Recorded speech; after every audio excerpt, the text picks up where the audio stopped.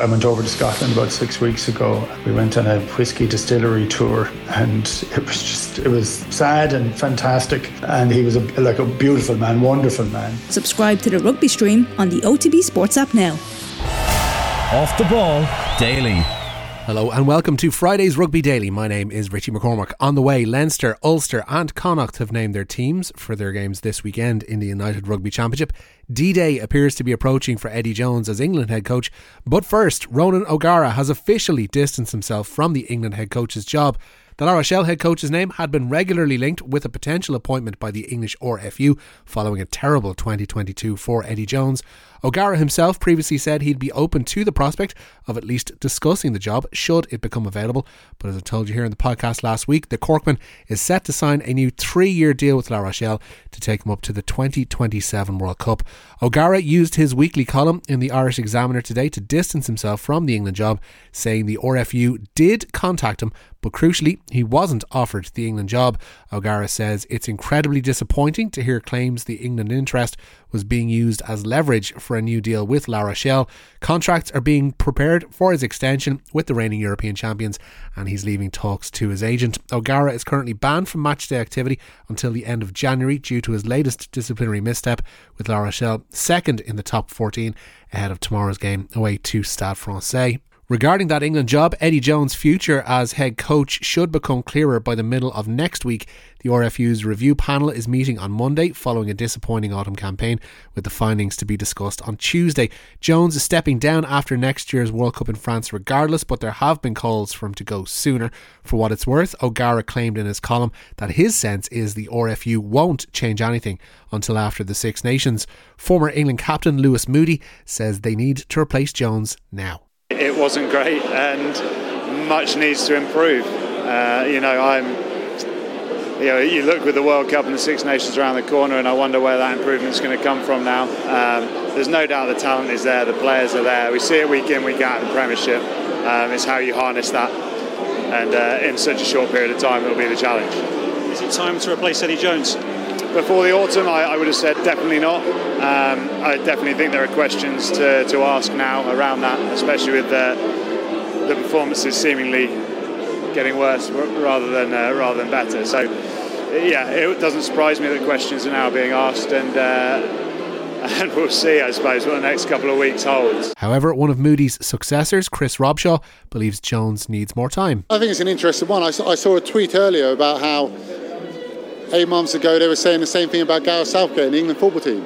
And you now look at the ability and how they're playing in this World Cup, and they've been superb. So, but obviously the USA game was a bit slow, but to go top of the group and on to the last 16 is amazing. So in sport, as you know, as I know, things change very quickly. And I very much believe Eddie is the right man to lead this squad. From my experience, he's the best man manager I've ever worked with. And his ability to make players better and better. And he'll definitely be someone who'll go away and study what went right, but very much importantly, what went wrong and why things didn't work. From a neutral perspective on this morning's OTB AM, Alan Quinlan said a change could be coming England's way. But when you run a kind of a tough, ruthless environment, which, it's top-end sport, it's not mollycoddling either, you have to have a bit of pressure and you have to have standards and all that kind of stuff. But then when results start creaking a little bit, you hear little things that certain guys, you could get more out of them. On paper and the evidence of what you see from England players, they're underperforming. They're not a team that maybe are as dominant, given the players they have. And I'm not saying they have this wonderful talent of 30 players that are unbelievable, they're world's best, but you see what Rassie Erasmus and Nienaber have done to South Africa. You sense that England are kind of a bit of a sleeping giant like that. If they have a little bit of change, maybe there is a lot more potential. I don't know. Eddie Jones has, had great success for himself in his coaching career, but he's kind of been up, down for the last number of years. And, England are one of the powerhouses of world rugby. Whether we like it or don't like it as Irish people, that's the way they are.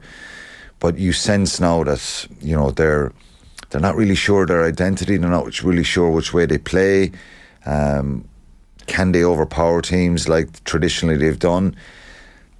the results just haven't been good enough. So I suspect they will make a change. I don't know. And, as I said this on Monday to Ger, I said Eddie Jones is, he's very outspoken. He's always kind of throwing little jibes at different coaches, different players. And, he's a real character in the game. And but I think there's something could happen out of this, Now to matters closer to home, and Leinster and Ulster have named their teams for tomorrow evening's URC derby at the RDS. James Lowe will make his first appearance of the season for Leinster, having been named on the wing for that derby. He's been out with a calf problem since the Ireland tour of New Zealand. Also restored to the starting 15 are Hugo Keenan and Jemison Gibson-Park. Ian Henderson will captain Ulster upon his return to the side, which comes, interestingly, a blindside flanker. Let's start with the Leinster team, and Hugo Keenan starts at full back tomorrow evening with Jimmy O'Brien and Lowe on the wings. Gary Ringrose captains the team from outside centre with Jamie Osborne inside. Ross Byrne is named at out half with the first appearance of the season for Jemison Gibson-Park. In the front row are Cian Healy, Ronan Kelleher and Michael Alalatoa. James Ryan and Jason Jenkins packed down in the second row. Ryan Baird is named on the blind side. World Rugby Player of the Year Josh van der Flier on the open. And Jack Conan is at number 8. For Ulster, Mick Lowry is named at full back with Ethan McElroy and Stuart Moore on the wings. Stuart McCloskey returns following international duty to partner James Hume in the Ulster centre, while Billy Burns and man of the moment John Cooney are the halfbacks. There's a front row of Andy Warwick, Tom Stewart and former Leinster man Marty Moore. Henderson, starting in the back row, allows Alan O'Connor and Kieran Treadwell to partner up in the second row. Henderson's on the blind side, Marcus Ray at open side, and Nick Timoney will start for Ulster tomorrow evening at number 8.